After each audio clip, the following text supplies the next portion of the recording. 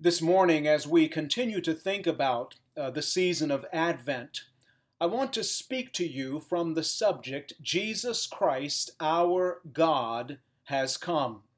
Jesus Christ, our God, has come. And I want us to look again at the Gospel according to John, and this time chapter 1, the first 18 verses. Let's hear God's word. John chapter 1, beginning at verse 1. In the beginning was the Word, and the Word was with God, and the Word was God. He was in the beginning with God.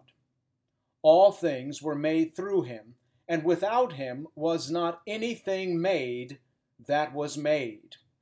In him was life, and the life was the light of men. The light shines in the darkness, and the darkness has not overcome it. There was a man sent from God, whose name was John.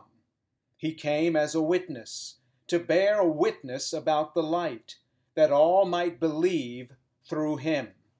He was not the light, but came to bear witness about the light. The true light, which gives light to everyone, was coming into the world.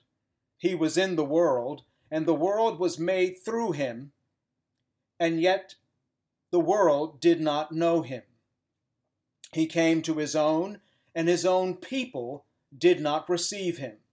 But to all who did receive him, who believed in his name, he gave the right to become children of God, who were born not of blood, nor of the will of the flesh, nor of the will of man, but of God. And the Word became flesh, and dwelt among us. And we have seen his glory, glory as of the only Son from the Father, full of grace and truth. John bore witness about him, and cried out, "This was he of whom I said, He who comes after me ranks before me, because he was before me." For from his fullness we have all received grace upon grace. For the law was given through Moses. Grace and truth came through Jesus Christ. No one has ever seen God, the only God who is at the Father's side. He has made him known. Jesus Christ came so that you might know God as your Father and live forever as his beloved children. By receiving Jesus and believing in his name, you have the right to become children of God. Jesus, who came from the bosom of the Father, who ascended the heights and plumbed the depths of God's mind and mission, is the only one qualified to reveal the Father and his purposes to you.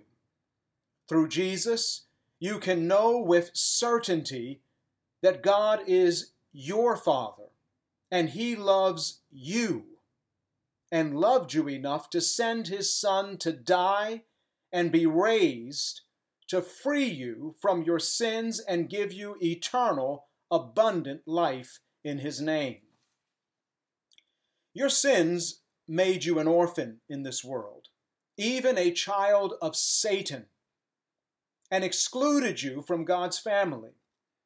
The incarnation of God has changed everything for all of you who believe in Jesus. Your Father loves you and has adopted you through Jesus. And if these things don't make you sing, it is probably because you don't know just how deeply sinful and needy you actually are. Because the more you plumb the depths of your sins, the more you discover how majestic and precious and praiseworthy is the Father's love for you in Jesus Christ. John explains that he wrote this book that you might believe that Jesus is the Christ, the Son of God, and that by believing you may have life in his name. Knowing that Jesus is the Christ and how that applies to your life is an ongoing, eternal lesson from which you gladly never graduate. Just knowing that he fulfilled the Old Testament messianic prophecies is but a preface in how his messiahship impacts every single detail of your life, and how you are to exist and live before him now and eternally in glory for his pleasure.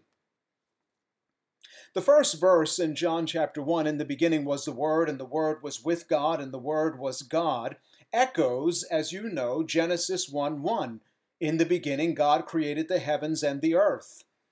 In John, we see that in the beginning, at creation, there was a divine discourse, a divine deliberation, if you will.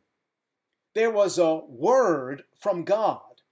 And the fruit of this fellowship, this discourse, was the creation of all that exists in absolute abundance, perfection, glory, and goodness. John says, "All things were made through him," the Word, "and without him was not anything made that was made." The pinnacle of creation was the formation of man and woman in the image of God, in communion with God and with one another. The goal of creation was resting with contentment and enjoyment in God and reflecting and pursuing his likeness, his glory in all things.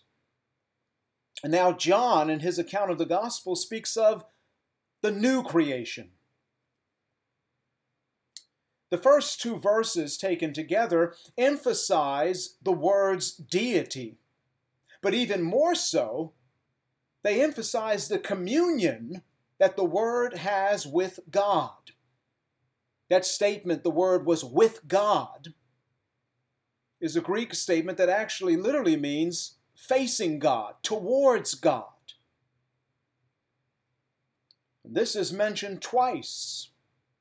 God and the Word took great delight in fellowship. The Word hungered to hear the discourse of God the Father and ascend the depths of the mind and mission of God.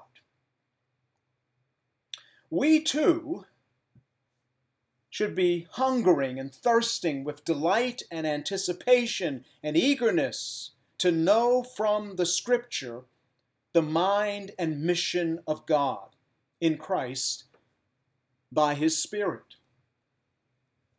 We should do this in communion with his people in order to know how to live together as his children and reflect his glory in and to this world.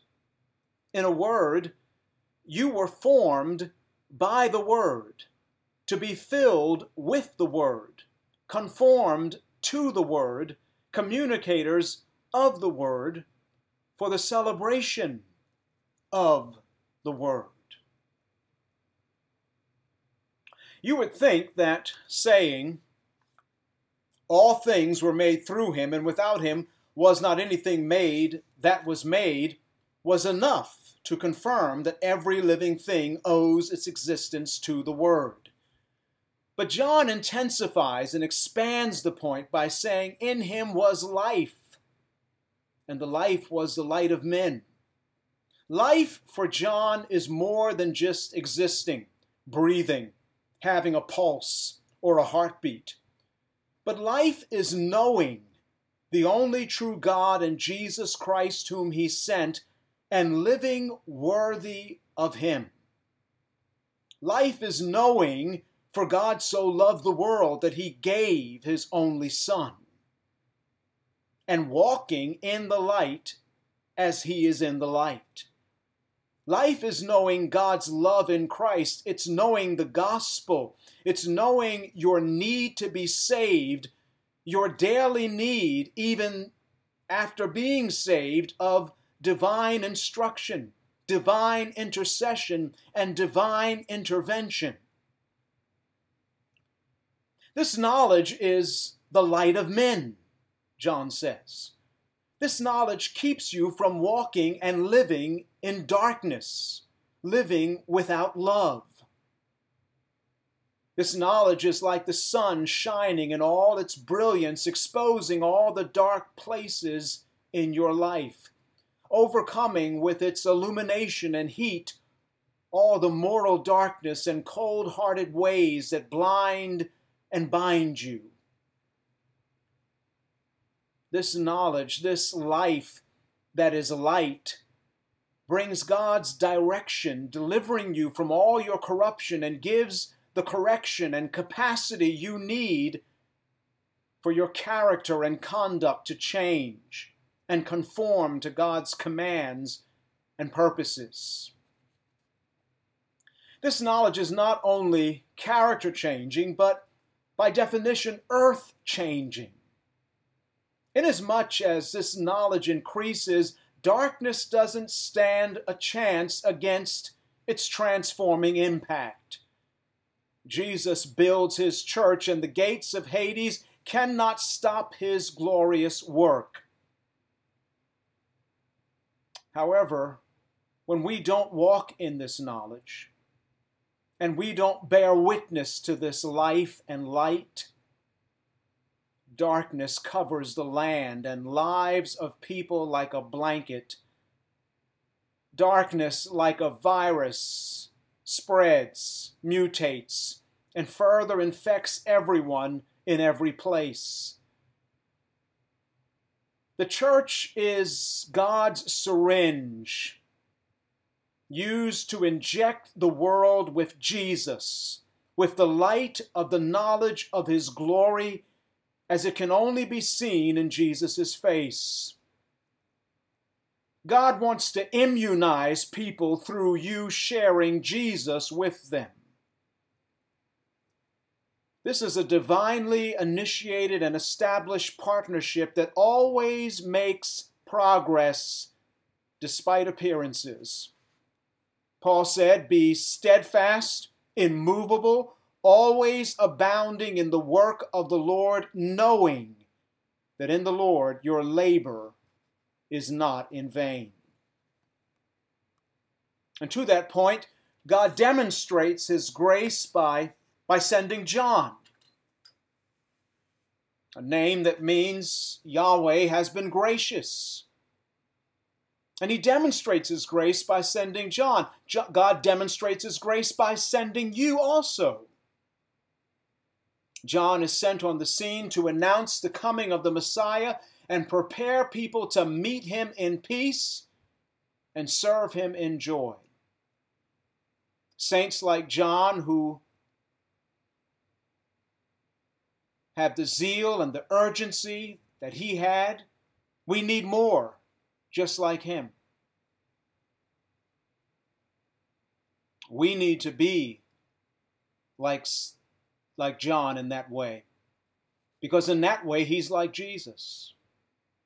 A witness, to bear witness about the light that all might believe through him.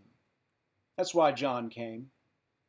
We need to be like this one sent from God. Jesus was the God sent, and the sent God. The gospel he brings is so worth telling others about. As you think of what Christmas gifts you are going to return, and what after Christmas sales you are going to take advantage of, this gospel is better than all of those sales and the deepest discounts you can get. This gospel is free. And like we say, it's the gift that keeps on giving. However, giving this free gift might cost you something. It cost John his head to tell others about their sin and need to be saved. But it's just par for the course and part of God's plan to beautify and bless you. As you share in Jesus' sufferings, you share in his glory too. We must also recognize, as John did, you are not the light. That's what The Apostle John said about John the Baptizer, he was not the light, but came to bear witness about the light. God designed your life in Christ to be used, and that is his desire. And often because we are weak and sinful, we turn his powerful working through us into a magnet for personal attention. We start to earn a reputation and become proud. But humility is the way. We must say with John about Jesus and about ourselves, Jesus must increase and I must decrease. I am not the one. You and I are the unworthy ones. God works powerfully through you, and when you deny first place like you should, it gives space for the world to anticipate what kind of grace and being is behind these great works happening through you. Humility is the way. You are but divinely activated dust dwelling in a state of grace.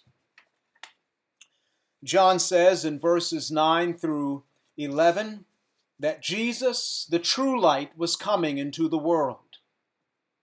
You know how we sing, "Shine, Jesus, shine, fill this land with your Father's glory"? He did, and they hated him for shining and crucified him for exposing their dark deeds. Jesus, the true light, came indiscriminately. It says he came to everyone so that everyone might see the light. He came to give light to every type and stripe and hue of me and you. The only qualification for receiving this life-giving light is to admit you are in the dark and in need of the light. But even though he made the world did not recognize him because our sin darkens our understanding that much, where we can't even recognize the Creator when we see him.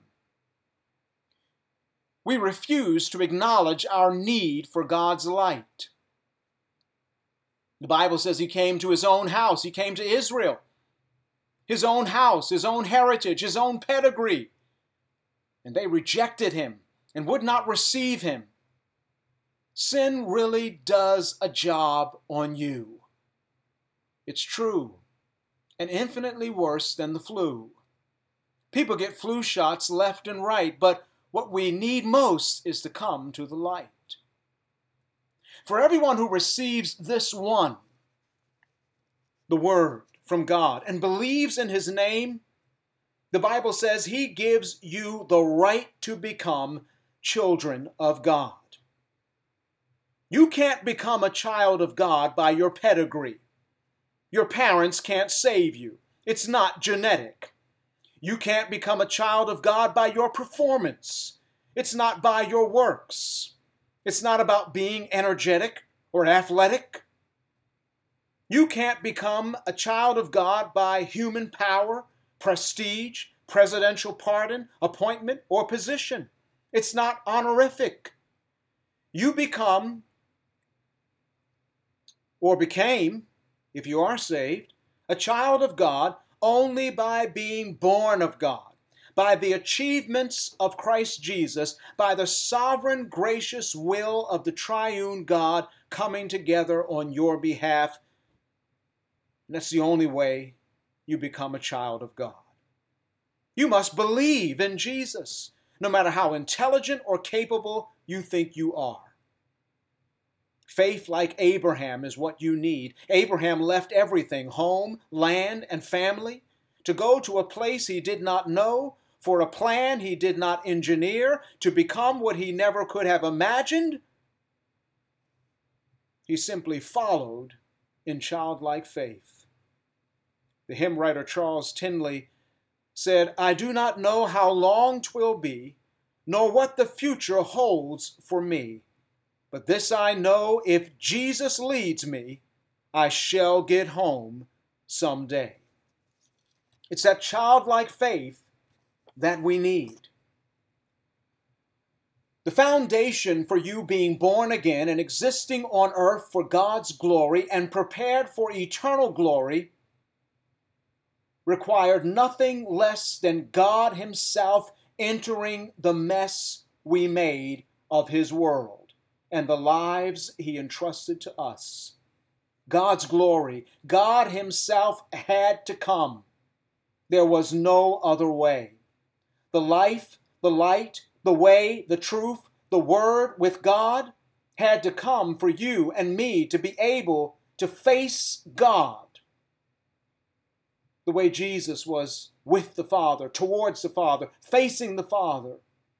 He had to come for us to be able to face God and fellowship with Him. God walked in the garden with Adam and Eve. God dwelt in the tabernacle in the Holy of Holies. God dwelt in the temple above the cherubim, but nothing compared to Jesus, Emmanuel, God with us in the flesh, visible, hearable, approachable, touchable, huggable, vulnerable, sympathizing, empathizing, serving, self-sacrificing, laying down His life, giving Himself up to death, bearing your sin and taking God's wrath on Himself, so we might see the glory, God's glory, the one and only glory of the Son, straight from the Father's heart to yours. Glory full of grace and truth, outshining every light, outshining every Christmas tree. On Calvary, we see the glory of God revealed, shining like a lighthouse, leading us home to God. The cross is the true Christmas tree. Of course, the first Christmas tree was the burning bush back in Moses' day. But you could only come so close, and you had to hide your face. When Moses was confronted with human sin and perversion, he said, "Show me your glory." But the Lord said, "No, you can't see my face and live." But now, in the face of Jesus Christ, the Holy One, we see God's glory. And unless we look into His face, we can't live. Moses couldn't live if he saw the glory, and we can't live unless we see God's glory in Jesus' face. In light of this, John couldn't help himself, and you too, and I also shouldn't be able to help ourselves. We should be urgent and zealous. John bore witness about Jesus. He cried out with zeal, with urgency. Are you urgent about bearing witness to Jesus? If you're not, then there's a need to spend time with Jesus. Spend time meditating on His beauty, His majesty, and His splendor. On the road to Emmaus, when Jesus sat and dined with them, they couldn't help themselves when they spent time with Him. They ran away to tell the story because they spent time with Him. And I submit to you that if the urgency is not there, if the zeal is not there, then the time with Him is not there. You and I need to be people meditating on Jesus, His excellencies, His beauty, and how that reveals the Father's beauty and excellency. John said, "This was He of whom I said, 'He who comes after me ranks before me,' because He was before me." Jesus ranks before John because He ascended the heights and plumbed the depths of God's mind and mission, and because in His very nature He is God. Later in this chapter, John says of Jesus, "The strap of His sandal I am not worthy to untie. John the Baptizer says that. But I'm sure John the Apostle, who wrote the gospel account, would agree. The more you see the glory of God in Jesus, the more you understand how unworthy you are. You understand that you're out of place. You remember when the Apostle John had the vision in the book of Revelation. He turned around and saw the 7 golden lampstands and one like a son of man walking in the midst of them. And when he saw Jesus and his hair and his garments and the golden sash, it says he fell down and became like a dead man. But then Jesus placed his hand on him and said, "Do not be afraid. I am the first and the last, the living one. I once was dead, but am alive forevermore. I have the keys of death and of Hades." Now, John, write it and tell it to the church. You and I have to spend time with Jesus.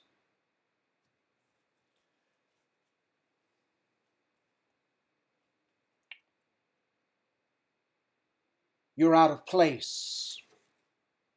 And yet Jesus is the one who died. He's the Lamb of God who takes away the sin of the world and makes space for those like you and me who in ourselves are out of place. Before God's throne, he states his case on your behalf. And when he does, you now have a place forevermore before his face. The apostle writes in verse 16, "For from his fullness we have all received grace upon grace." Grace and even more grace. God in Christ unloads the Father load of grace on you. Grace that saves. Grace that teaches you to be godly. Grace that sustains you. Grace sufficient when all hope is gone. Grace that strengthens you. You receive by grace God's greatest gift. You receive God himself in Jesus Christ the Lord. The law was given through Moses, and it was a gracious thing to receive. The law was a gift, but the law cannot save you. The law cannot sanctify you. The law cannot give you power to stop sinning from the heart. And the law cannot transform your character to be without spot. The law is good. The law is righteous. The law is holy. It shows you the glorious character of God and how to live godly before him. But the law makes nothing and no one perfect. It exposes your corruption. It reminds you of your sin. It condemns you without and within. It shuts your mouth. But oh, like a teacher, like a tutor, it leads you to the Lamb of God so that you might get washed, bathed, cleansed by the grace of God, by the blood of the Lamb, and truly redeemed, declared righteous, and made righteous by Jesus, revived, renewed, and resembling Jesus in your heart as well as in your life and your relationships in this world.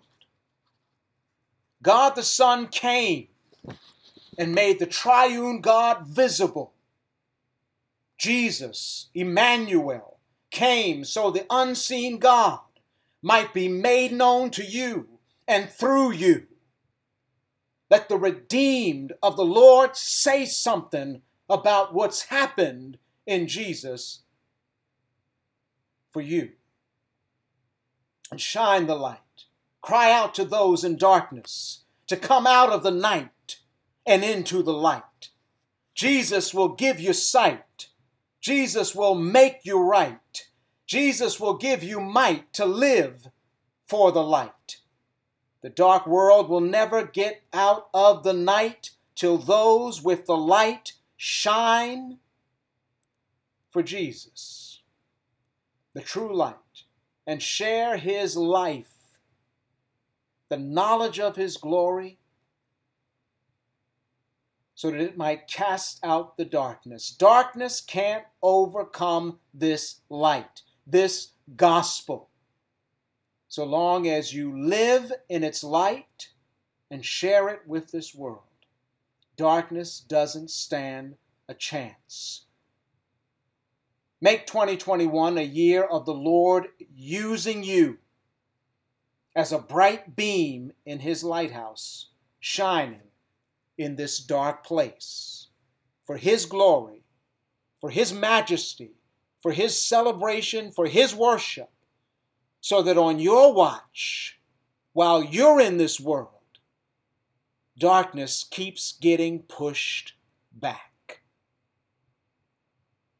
Sometimes in the church we have those slumps where darkness seems like it's taking over. Let there be no slump on your watch.